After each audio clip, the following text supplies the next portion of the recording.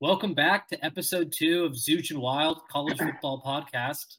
In Zooch, it's back. It's back. It's, Start off with a it's, bang tomorrow. it's Florida back. versus Utah without I'm, their 17th year I'm, quarterback. I am so excited. You know how I knew it was back? How's that? When the referee in the Ohio SDSU game got drilled in the face. That's when I knew it was back. That was a When that guy to his took face. Also, I love week 0 because it's not the best teams. Like that SDSU quarterback, I don't know what his stat line is, but it was just such a brutal game. But it was football, and it was awesome, and I'm just so excited it's back. Oh, I couldn't take my eyes off of it. I had to see. The Ohio quarterback that started the game actually looked pretty good. But then they put in that other guy, and he was not quite where he needed to be. All right. Well, enough of SDSU Ohio. We apologize for the maybe one Ohio fan that's listening right now, because there's not many. But Zooch, your Notre Dame Fighting Irish, they looked good.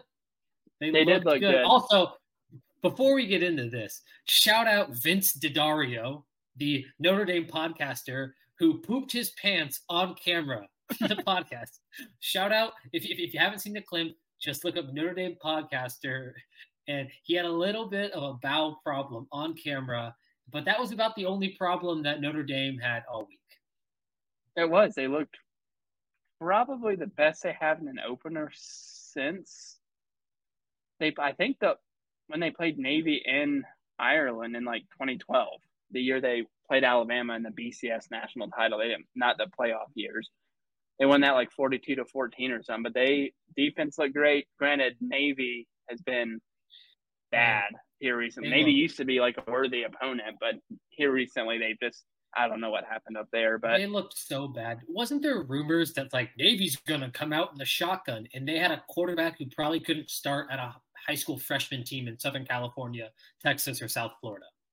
Yeah, I just don't know what, because the one kid that was there that I want to say he went to the Ravens or the Patriots, that was a quarterback there for a while, was like good. Like Navy was like a 10-11 win team for a few years in a row, and then they lost to Army, and it's been all downhill since then. Yeah, I think Navy is just one of those schools, and I don't know. You can remind me. Did what was the old head coach at Navy's name? He was there for a while. Did he leave or did he get fired? I think if you're Navy, I think it was a resign or we're gonna fire you type situation. I think if you're Navy and you have a coach like that, it's almost like the Pat Fitzgerald at Northwestern before, obviously, we learned about all the stuff. Where if you're a program like that and you're not a real perennial power, if you have a coach that wins you 8-9 games every year, once every generation will have one magical year that you'll make a run and get double-digit wins and make it to a big bowl game, I think you just have to keep that coach. But I don't think Vince Lombardi coaching Navy would have made a difference because Sam Hartman looks like a legit Heisman contender. That throw over the middle that here's the clip. Vince D'Addario. There he is. Been there, brother. Shout out, Vince. No harm, no foul. Yeah. So yeah, Vince D'Addario, if you're listening, love to get your quote. We'd love a statement, in fact. But yeah, I almost had one of those issues this morning, trying to get to work. I was walking through the student union building, like, and that fast. I'm not going to run and look like an idiot because it's the beginning of classes. I'm not going to run and look like an idiot that's late for class, but I'm going to speed walk. And the first 3 bathrooms I went to were all locked, and then the real panic set in. Yeah, always third floor of the library. That's the move. But Sam Hartman looks like a legit Heisman contender. That throw over the middle he had, I think it was the second quarter, looked so good. I was watching it in a bar with a buddy, and it looked so good. We turned the game off after that because it was over. Yeah, and he's one of those guys that when you look back at him in like 10 years from now, he has had the weirdest career. He was on that QB1 show and was like the most I remember him in the show like being in the ATV accident or whatever, some type of accident he had, and was super skinny and I don't remember who he was on there with, if he was on there with what was the kid that went to Ohio State and then Miami and UNLV? Oh my gosh, Tate. Oh my goodness, this is gonna kill me. I should know this. Give me 1 sec. I think he was on there on his season, but I might be wrong. He wasn't. No, he wasn't the main wasn't. focus. He wasn't, but Tate Martell. He wasn't on Hartman's year, but it was Tate Martell. Okay, yeah. So he wasn't like the main focus. Goes to Wake Forest. Is really good at Wake Forest. Like, probably would have been draft. I mean, looking at where some of the quarterbacks got taken in this year's draft, he probably would have been drafted pretty high. And now he's at Notre Dame, and who knows what they'll do. Like, I don't know that they'll win the national title, but I think it's the first time they've had a quarterback that looks that good since pretty much Brady Quinn. Like, Deshaun Kaiser was fine. They had guys who were could run but weren't the best passers, and then they had some guys who were terrible all around. I won't name names, but yeah, I think it should be a good season. Evan Sharpley, the worst. But yeah, it'll be an interesting season for Notre Dame. They have a tough schedule, like we talked about last week: Clemson, USC, Ohio State. So if they can get by with one loss, they're probably in the playoff based on the fact that they're Notre Dame, and the one loss would be to a team that I would think is a playoff contender or quasi-playoff contender. But we'll see. Another playoff contender, USC. Same old with them. They will score 56 points. Yeah, transferring over to the USC San Jose State game, that game went exactly how I called it. It was going to be USC offense looking great in the first half. They are going to look unstoppable. Caleb Williams is going to make some ridiculous play, and they're still only going to be up like 2 touchdowns. San Jose State, they put up a fight. Like I said, they were gritty, they tried, and it came down to talent. I mean, this USC offense, it looks like the best in the country. And we are both thinking the same thing. If that JV-ass defense can step it up, and Alex Grinch's bum butt can stop eating Cheetos, so I think that's what he does all week, and just shine in his head, because he's obviously not creating defensive game plans. I said it last week. He has to have some sort of blackmail on Lincoln Riley, because if this defense is just average, USC's probably in the playoff. Not only would USC have been in the playoff, but Lincoln Riley might have 3 national championships by now. They made the playoffs 3 or 4 years in a row, whatever it was, and would always allow 45, 55, 65 points, whatever it was. And the offense would be even that game against LSU, the offense put up 28 points and they lost about 63 to 28. Granted, that LSU team is one of the best ever, but it's the same thing. It would be one thing if it was, all right, he had good defenses 3 years in a row. The last couple of years, they haven't been great. Maybe they just recruited the wrong guys, but this is we're getting close to year 10 of Lincoln Riley being a head coach, and it's the same thing. It's the reverse Iowa. The reverse Iowa. Yeah, we need to make a T-shirt of that. He is maybe Lincoln Riley and the Ferentz brothers should team up, and they would become an unstoppable team. They would win every year. That's funny. Anything else you want to touch on week 0? Hank Bachmeier played okay. I guess that's all. Hank Bachmeier played okay. We were dying laughing because they started that second or third drive, and I texted you, Hank interception incoming. Yep. And it was the classic, I'm going to not put any zip on the ball and throw it into triple coverage, and it was picked off. But I thought, it's an offense built to where you throw for 300 yards. Most of it was yards after catch. But, I think it still showed some problems, that all the problems while he was at Boise State weren't him. They obviously at Louisiana Tech developed the offense around stuff he's good at. Not every quarterback is going to be, Caleb Williams. And it seemed like when he was here, it was drop back, hope you have 5 or 6 seconds to pass and try to throw it down the field, which that's not his thing. So I was happy for him.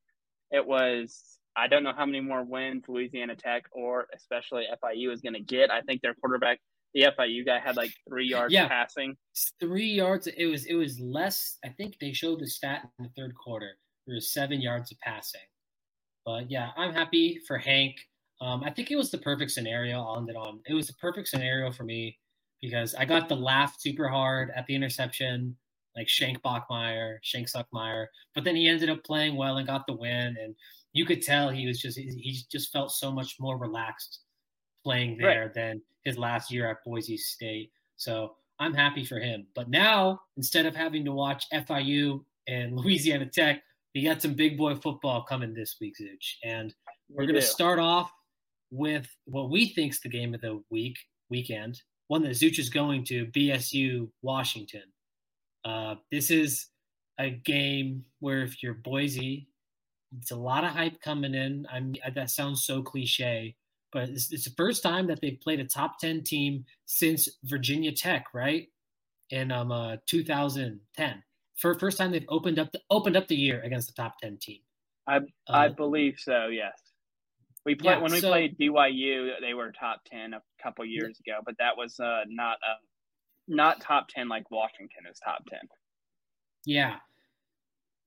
I mean, if you're Boise State, you're just looking at Washington's offense.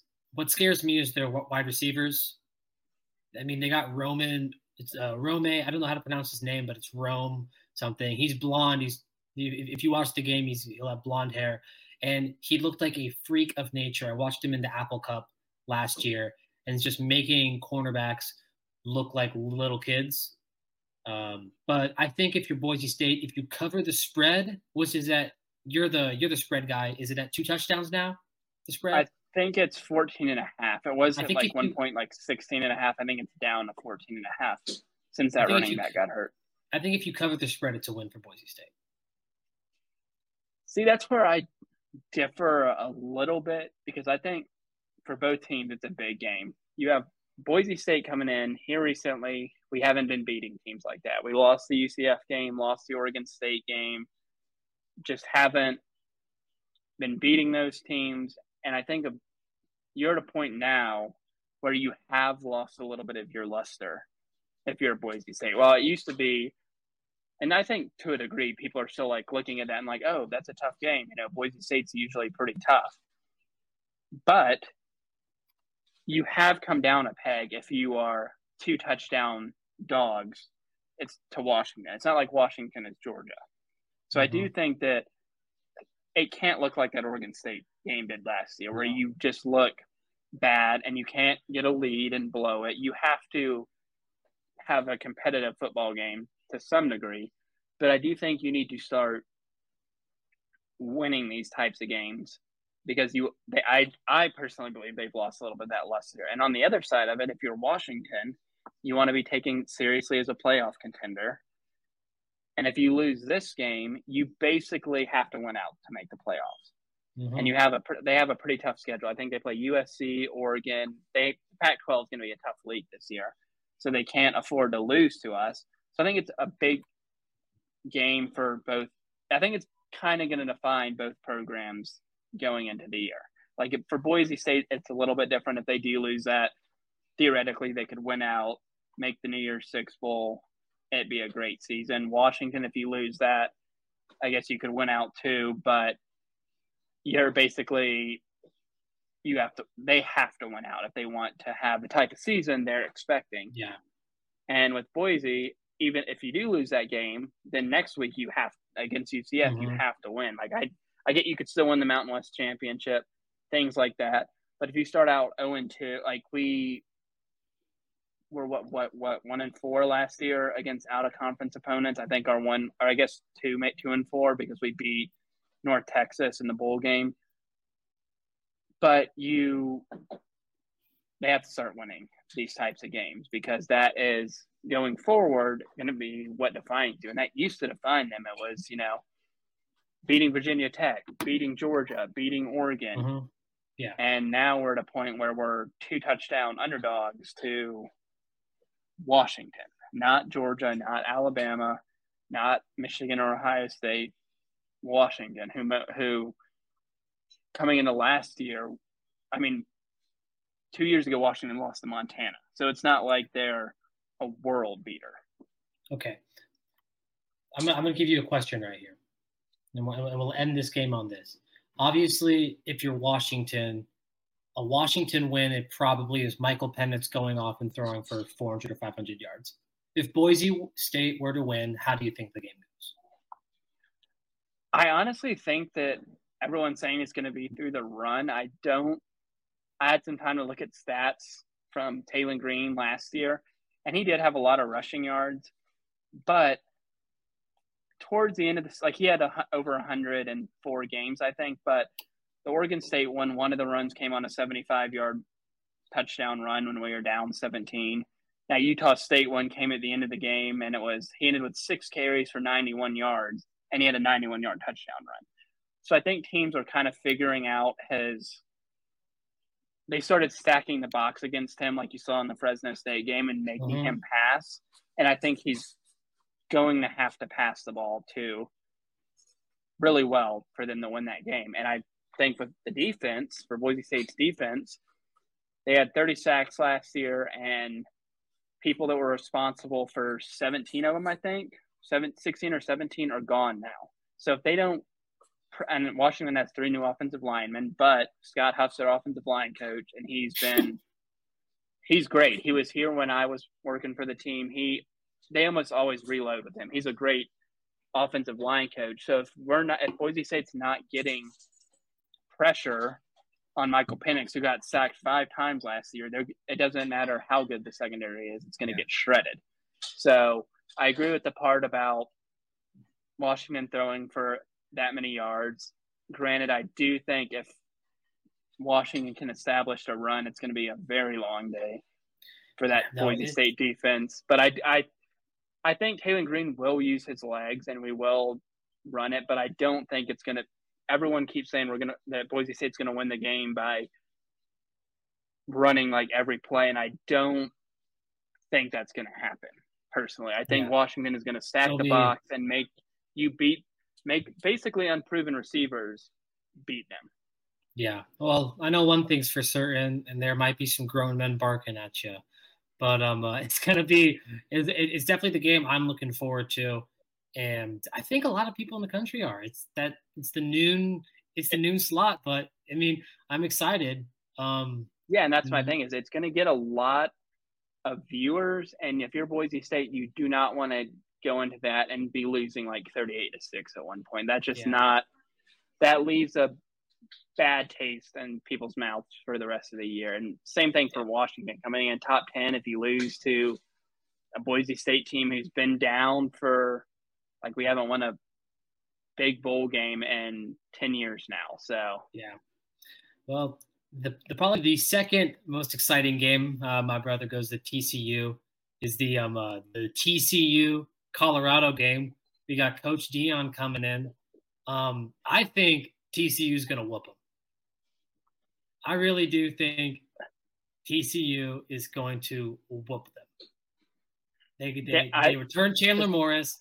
I think Colorado has got – I saw some of those guys in that room. They probably got the worst line play. I mean, Dion even admitted it himself. He says, I got the skill guys. I just got to build up the big boys. I think these guys are going to get pushed around. I think you're going to see flashes of those athletes that Dion brought.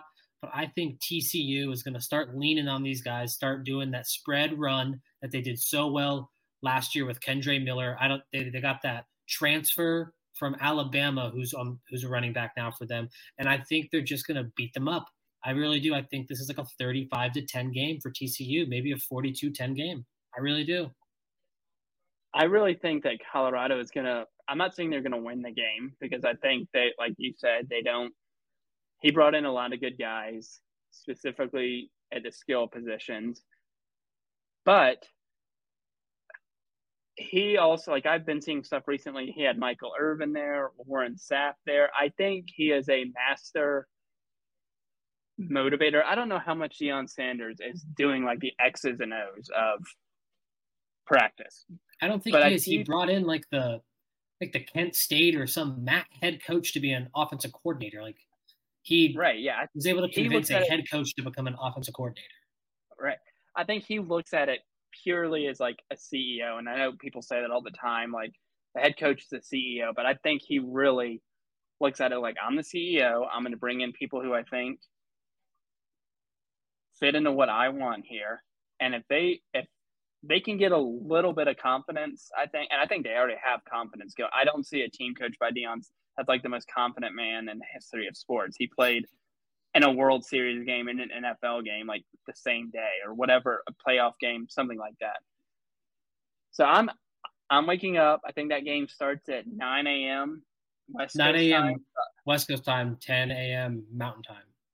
So I will be up just to see. I'm just excited to see Deion Sanders on the sideline, what he says in like the pregame interview. If they're getting killed at halftime, I think he'll be funny at the half. He's entertaining. So regardless of the outcome of the game, I think he'll be entertaining. I think that's Fox's big noon kick. So it'll be Gus Johnson and Joe Klatt, my favorite. If you ever did a high-low Buffalo of announcers in college football, Joe Klatt and Gus Johnson are my favorites. So I'm excited for that game. You also might not have more of a mismatch in terms of athleticism between Deion Sanders and Sonny Dykes. Hey, Sonny Dykes, man. I remember watching him at Cal, and somehow he went like 8 wins with the number 1 QB. But I think that was more of a Cal problem. We will need a whole episode for me to talk about Cal. I can't even like start to get down that rabbit hole, or we're going to be here for 3 hours. Speaking of Sonny Dykes, I mentioned he had the top quarterback and only won 8 games. I think that's something that Mac Brown at UNC might be worried about too. The most exciting afternoon game is UNC versus South Carolina, and this is a battle of which QB really steps up, whether it's going to be Spencer Rattler or Drake May. Yeah, that one, and that's a weird. That almost seems like a game of whoever wins this game is going to battle to win their be in their conference championship game at least, and the loser immediately is like, we're going to the Gator Bowl. Well, maybe at least the Duke Mayo Bowl. At least the Duke Mayo Bowl. And it seems like for whatever reason, it's going to be one of those that neither team plays really well, and the final score is like 28-23, and whoever loses gets the ball down to like the 20-yard line with like 16 seconds left, and there's like an interception that goes right off the receiver's hands into the safety's hands, and that just strikes me as that type of game and whoever wins will vault like 10 spots in the AP rankings. It's just I have no idea what to expect with that game. I mean, Mac Brown and UNC have been in this position, I feel like the last couple of years, where they come into the year ranked like 18 or 19 or 23, and by the end of the year, they're unranked and playing in the Mayo Bowl. Like we say it's a joke, but that's what's happened to them since they made the ACC championship game like in the late 2010s. And since that year, they've kind of just been an average team.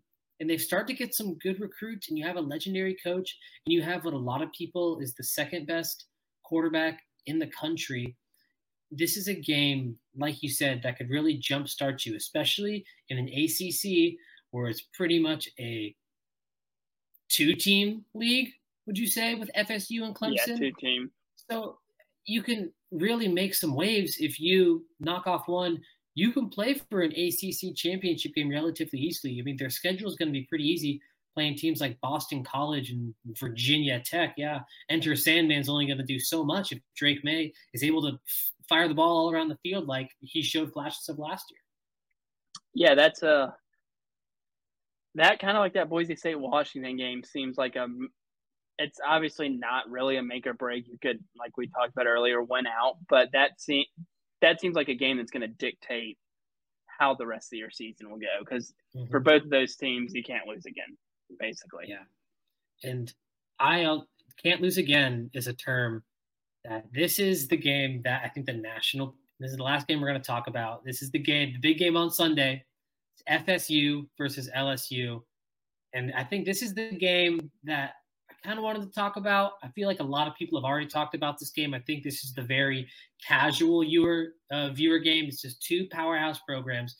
This game last year, if you watched it, it came down to the last second. LSU missed an extra point to lose the game. And I think LSU has the edge this year. I don't think I believe in Jordan Travis. Am I wrong with saying I don't believe in Jordan Travis? I think they're good. I think he's good. I don't think they're college playoff good like some people are saying. Yeah, I don't have FSU in the college. I think FSU will be really good, but I don't have them. If I had to pick a playoff, I would not have them in the top 6. Like, they wouldn't even be one of the first 2 out or whatever they call it. They just don't – they have too many – they're not consistent enough. Like, I could see them winning this game, but I could also see them losing to, like, NC State for some reason. Or that's just how they strike me. And really the same with LSU. Like, I know LSU won the SEC West last year. I think that was a little bit of a smoke and mirrors. Like, they beat Alabama. Shout out Cody Rhodes. I mean, yeah, I still think Alabama's the top dog in the SEC West. Like, both of their losses literally were on the last play of the game last year. And everyone's kind of like, they're not doubting Alabama, but they're doing the thing they always do when they do it to Clemson now too, where you don't win the national title. And I mean, 2 years ago, Alabama killed Georgia and then lost to them in the national champ. It's not like Alabama went 8-4 last year. Yeah, they had a bunch of close games. Defense didn't look as good, but I don't know many people who, in a life or death situation, would pick LSU to beat Alabama. So I think it's this. I was going to say a player to look out for in this game. I mean, if you want to finish what you're saying about Alabama, but to get back on this game, I think LSU has a lot more talent that I think are going to explode onto the scene this year. Watch out for linebacker Harold Perkins. Started his career at Texas A&M. This kid is a freak of nature. He could possibly this year or in the next coming years be the best linebacker in the SEC. And if you have the best linebacking core in the SEC, which as much as people want to change it, people are starting to throw the ball around. They finally incorporated the shotgun offense in the SEC, but this is still a defensive-oriented conference, and I think that's going to be the difference between FSU. I think the speed of LSU's defense is going to give Jordan Travis problems. I could see it, and I know for a fact that within 4 minutes of LSU's first possession on offense, Brian Kelly's entire body will be red, and he'll be sweating and be in somebody's ear, whether it be an assistant coach or Jaden Daniels. Someone will be getting screamed at within the first – he will have taken a timeout and exploded. Brian Kelly in Louisiana. How's my fake Southern accent?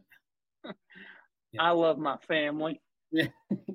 Yeah, we'll do a deep dive on Brian Kelly in the offseason. All I'm going to say is crane and windy practice. But, yeah, those are the big games we're going to touch on. We're going to go back to another recurring segment of ours called the meme matchup of the week. And, Zooch, I'm going to let you kick it off this week with your meme matchup. I looked and looked because I was like, this one is a little bit too obvious. But there is not a bigger meme matchup than Utah State versus Iowa. Yes. First out of this game. So Caleb Williams has played 26 games now, I believe, across with his time at USC and Oklahoma. He has 67 passing touchdowns. Utah State and Iowa played in combined 26 games last year. They have 61 combined team touchdowns. And it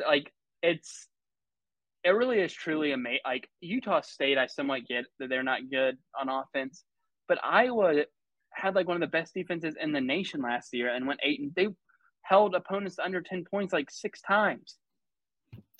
Oh my goodness. And I think they went it's the gift that keeps on giving. It truly is the gift that keeps on giving.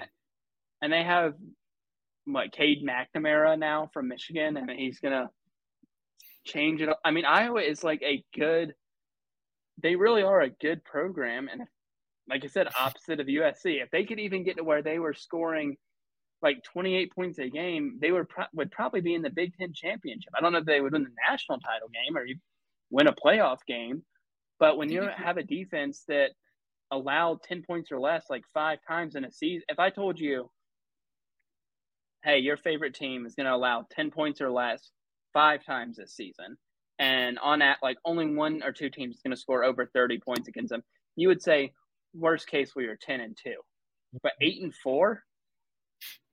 I mean, that's why Brian Ferrett's got the ultimatum where if he doesn't score, is it average 30 points a game, he gets fired? I mean, the Ferentz family, it's the funniest thing.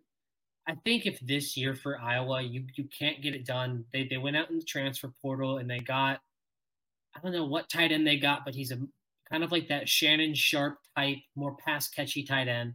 They went out and got McNamara, who we can meme on McNamara all we want. He's better than their option they had last year. He's a proven player, especially in the Big Ten, whether he's electric or not. He's a solid QB. If they can't put together on offense this year, I think it's definitely the end for Brian Ferentz because he's going to get fired. And I also think you have to look at Kirk Ferentz is if he can't put it together this year with the best QB he's had since C.J. Beathard. I know it's not wild to think the best QB since C.J. Beathard. I mean, that's like having the best cup of coffee since drinking it out of like a bowl filled with mud. That's what that is. But I think if he can't get it done this year, you have to look at Kirk Ferentz and go, man, maybe you need to step down or change something because it's just not getting it done in the 2020s anymore. No, it's not. And you have, like I said, a good program that – like the Big Ten West, they're West, right? Yes. The Big Ten West, it's not like the Big Ten West is a bunch of killers. All the good teams in the Big Ten are in the East. Penn State, Michigan, Ohio State are all in the East. You have to beat like Northwestern, Indiana. Yeah. Like you have to beat crappy teams, and they realistically should be representing. They're the best program in the East, and they just can't figure it out offensively. Not just figure it out. They beat South Dakota State 7-3. Like, how do you score 7 points? Baby, those Jackrabbits. Shout out Dallas Goddard. He went there. That's probably the only thing I know about South Dakota All State. I know is I am hammering the under in that game because I will not believe Iowa will score over 30 points until I see it. Because Utah State's defense can be pretty stingy. So, all right, we will see. I'm going to get to my mean matchup. And this is not a game. And it's not even a player. This is a very interesting meme matchup. And it's Pat McAfee fans versus David Pollack fans. Because I know when College Game Day is being played this Saturday morning, there's going to be people and their usernames are going to be like Rooster Lover Rick, Gamecock fan, father of two, loyal husband, veteran. And they're going to go, get this McAfee off my screen. I miss David Pollack. And people were just – I was watching Game Day a little bit last weekend. And I don't mind Pat McAfee. I don't think he's as good as Pollack, but I don't mind him. And people were just hammering him. I think if you're Pat McAfee in that setting like he was last week in the studio where it's not the energy around him, he looks like a sore thumb. All right? Pat McAfee needs to be in that environment where it's college kids screaming and everyone's going crazy on the actual live sites. But either way, I'm going to love watching those Twitter interactions.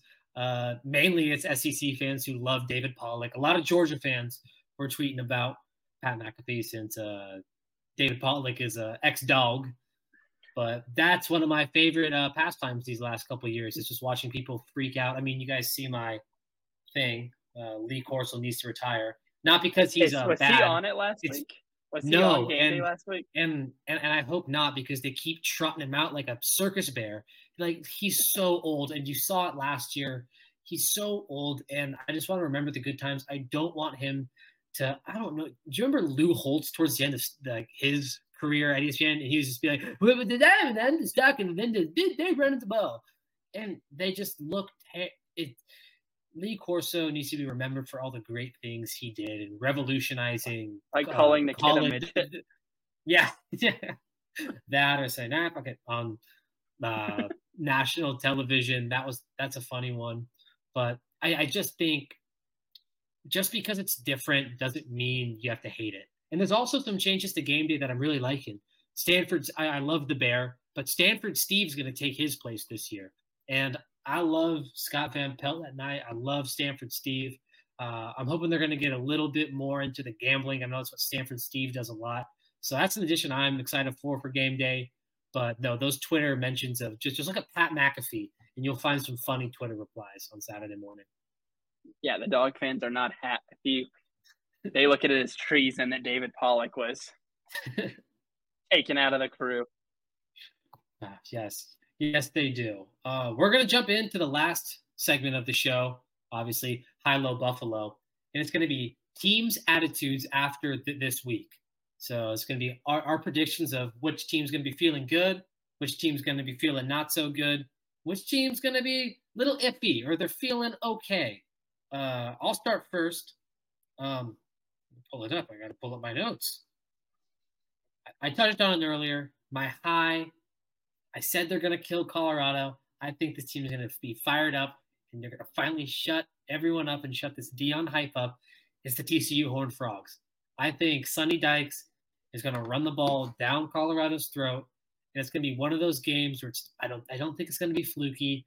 I think Colorado's young athletes are going to make some plays, but I think they're going to make some early mistakes, and they're just going to look like a team that's not there yet.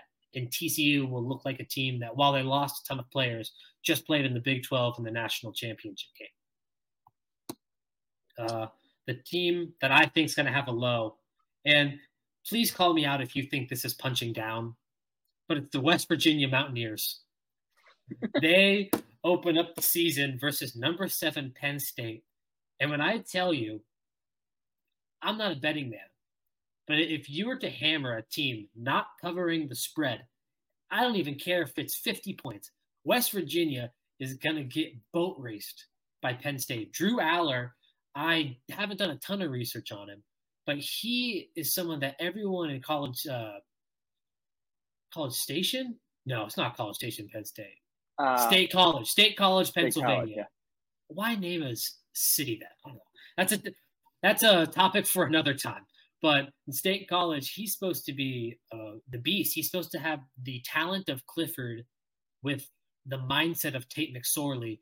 And he's just supposed to – apparently people have been saying this is the year that Penn State's going to finally all put together. I think Penn State's going to have a USC-like offensive performance versus the West Virginia.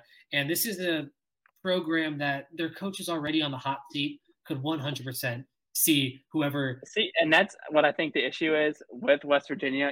I think Neil Brown has no clue that he's on the hot seat. You know all about Neil Brown and your experiences with Troy fans, right? Yeah, they acted like he was the next Bobby Bowden. Like, he's going to grow this program and he's going to move on up. Troy fans are a weird breed because I remember specifically a little tangent on them. I was at Home Depot with my dad when I was younger, and we were waiting in line, and this guy comes strolling up with a buggy, shopping cart. We call them buggies in the South, and almost hits my dad, and he just looks at my dad, and my dad had a Notre Dame hat on, and he goes, "Well, excuse me, Mr. Notre Dame." And my dad goes, "You must be a fan." And he goes, "Oh, no, I'm not. I'm a Troy fan, a ULL fan, an LSU fan, and an Alabama fan." So Troy is like, I think that guy, like, LSU and Alabama, that guy might have been on drugs. Well, it's like Troy's one of those weird Southern schools that they do have a good alumni base. They do have fans, but nobody really that I knew grew up and liked Troy more than they like Alabama or Auburn, or they would go there because, college is expensive. You don't always get to go to your dream school, specifically ones like that are a lot more to go to than Troy. Like, people go to Louisiana Tech, people go to Louisiana Lafayette. But yeah, he just strikes me as the kind of guy that just doesn't, like, he could start 2-4 this year and get fired and be like, I can't, like, why are you firing me? Like, what did I do to get here? I think that's not West Virginia's had a tough couple off. They've had a tough offseason with Bob Huggins and their football team not looking so hot, but I think they're already low. That's why it might be punching down. I think they're already feeling low, but I think it's going to get even lower after this Penn State game because I think it's finally going to hit them. I think a lot of West Virginia fans are in denial right now, and I think it's this game is finally going to force them to face reality that their team is probably looking at a 2 or 3 year rebuild. Yeah. Yeah. And then the team that's my Buffalo is going to be FSU, because I think FSU, like I said, is going to lose. But I don't think it's a game like Boise or Washington, where if Washington loses, it's like, oh, crap, we really got to batten the hatches. I think FSU, if they lose, it's not a bad loss. And I know people and fans and coaches, they hate the term, oh, bad loss. It's still a loss. But it's not a bad loss. You lost to the LSU's a top 10 team in the country right now. So I think they're going to be that iffy team that if they lose, obviously, if I'm proven wrong and look like a moron, they're going to be the high, because beating LSU is going to give you the highest of highs. But I don't think they will. I think they're going to lose, not by a ton, but solidly. And they're going to kind of be in that, where do we go from here mindset. So that's a weird one, because you could recover from that loss. Like I said, you couldn't lose again probably, but that's one that you can salvage your season, make a big bowl game, have a lot to look forward to next year for them. So my high team coming into this is going to be Michigan. And I know they play East Carolina. Our offensive coordinator suspended. Jim Harbaugh suspended. Michigan is already pretty high coming into the year. Everyone's saying, you think they're going to smoke them? I think they're going to smoke them and get that cocky attitude of, we don't need Harbaugh. We're good now. Whoever comes in can coach. You've had the Harbaugh back to the NFL rumors, all that kind of stuff. They're going to get really high. And I do think Michigan's going to make the playoffs. I think they're going to be really good. I think that now they have Ryan Day's number. The other night, the Michigan-Ohio State game from last year was on, and Ryan Day had no clue what was going on in the fourth quarter. How much beer dye do you think Ryan Day uses? He has probably has a lot of stock in Just for Men. Just for Men, yeah. I think he needs to start using the touch of gray, because he's not as young as he used to. I think he needs to morph to the touch of gray, because that straight black look is just not it for him anymore. He's an interesting character too. Now for my low, and I have some friends, some people that I've worked for that are big fans of this team. My low is going to be Texas A&M. Oh, no. They think it's going to be different than years past, and it might be. But I would be willing to bet that A&M struggles on offense coming into that. And New Mexico is very, very bad. Texas A&M should not struggle with them. Texas A&M should kill them. But something is telling me that game is going to be 21-10 at halftime, and they're going to want a new QB, want Jimbo Fisher fired, all of the things that Texas A&M has become, which is really weird, because before Johnny Manziel came to A&M, I never I knew of Texas A&M, but I never thought of them as this team with these high expectations. And specifically since he came, and then when they hired Jimbo Fisher, you have to look past the donor money. For Texas A&M, sometimes you have to look past the donor money and realize it's a team that's trying to catch up. Because being my age, I mean, there's kids who think Texas A&M, and this for no reason of their own. I sometimes believe this, and I have to remind myself. You think Texas A&M is this SEC institution, and they joined the SEC in 2012, so they're almost catching up, and they have all of these resources, because I think even after all the controversy, they still pulled in a top recruiting class, and they just haven't seemed to put it together. I mean, last year was brutal. They have, speaking of meme matchups, they have quite possibly the biggest meme of a big three in the head coach, offensive coordinator, and defensive coordinator. They have Jimbo Fisher, who just is a walking meme. They have Bobby Bike Ride Petrino as their offensive coordinator, and then their defensive coordinator killed a guy. Who's the D coordinator? What was his? Hold on, I'm gonna look this up. Bobby Bike Ride Petrino. Oh, we could do if Texas A&M loses, if for somehow they lose this week, you have to do next week's podcast in a neck roll. I should. DJ That phrase. Durkin. That kid died at Maryland when he was the head coach. He was the DC at Ole Miss last year. Now he comes over to the dark side with Jimbo Fisher, and it's just going to be like, I just cannot wait until that first game that the A&M offense is struggling, and we just get the split screen of Bobby Petrino in the box and Jimbo Fisher on the sidelines. It's just going to be. All I see with Bobby Petrino is the neck brace. Like, I cannot. Yeah. Till the day I die, if someone brings up Bobby Petrino, it's not going to be, oh, he was a good coach. Not that he's a bad coach. I think he's fine. But it's just going to be him in the neck brace with the All-Star Sugar Bowl hat on. No, the cuts on his face. He's got the cuts on his face. And then just all hell broke loose after that. Oh, my gosh. Started getting released. Yeah, that really set Arkansas back, didn't they? It made them hire Chad Morris. So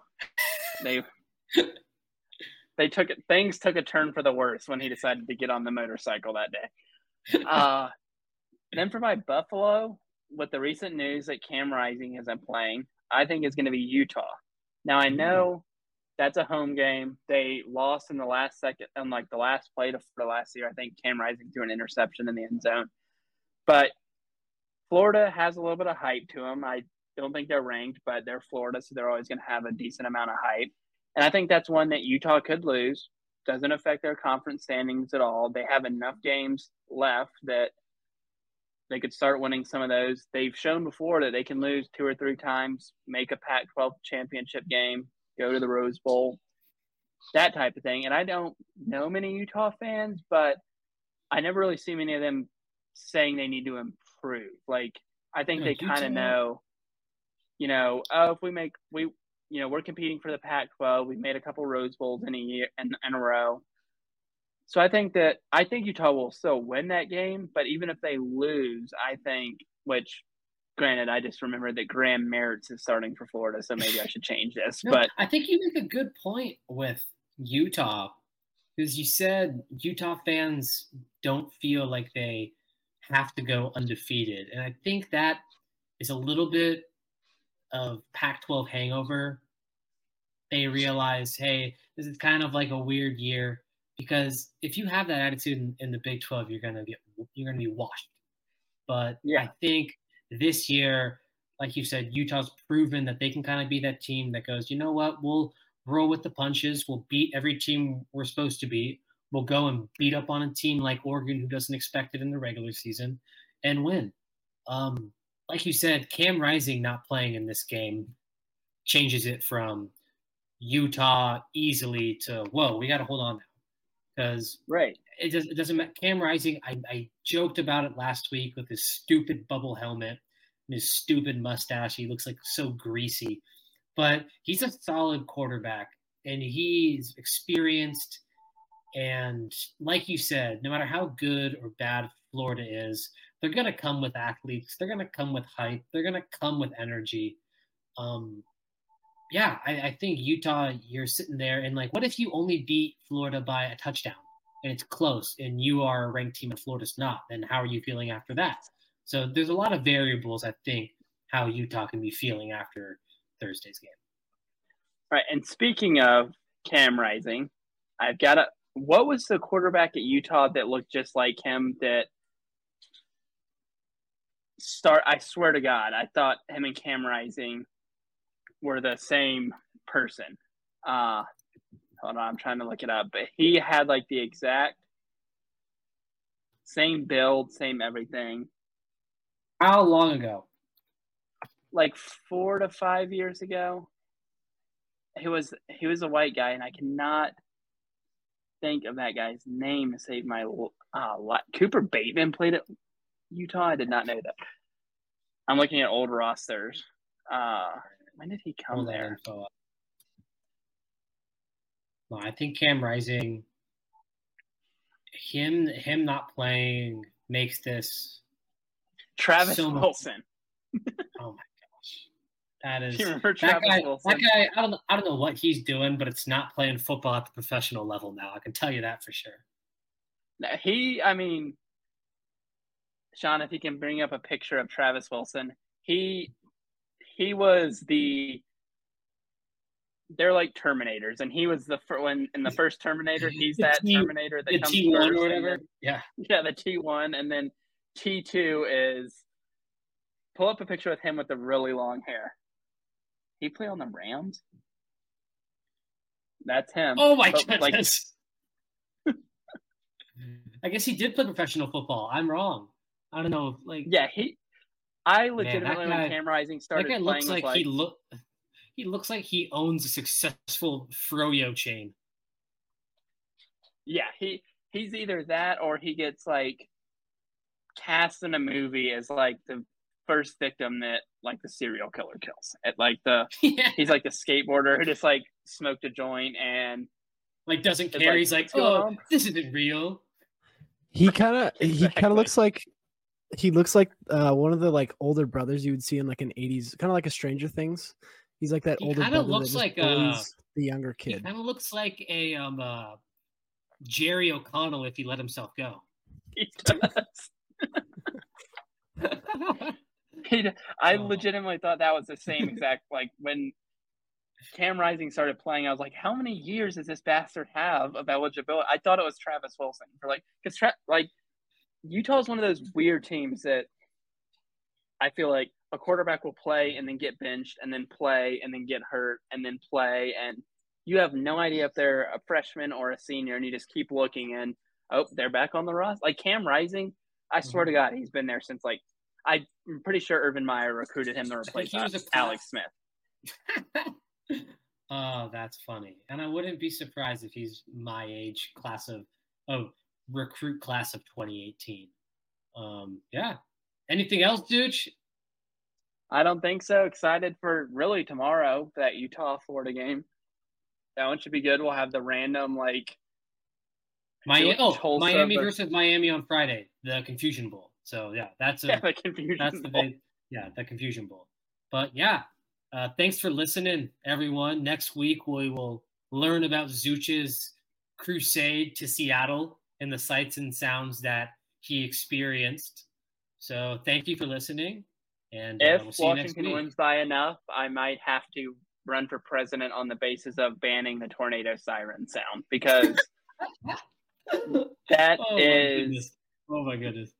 That's almost as bad as the Oregon State turnover chainsaw that my friend Troy and I had to listen to 55 times in the first half of that game last year. Oh my goodness. Well, let's hope there's not too much tornado siren in Seattle. Let us know how it went, and let's be excited. It's week 1 of college football, everyone. Thank you for listening. We'll see you next week. We'll see you guys next week.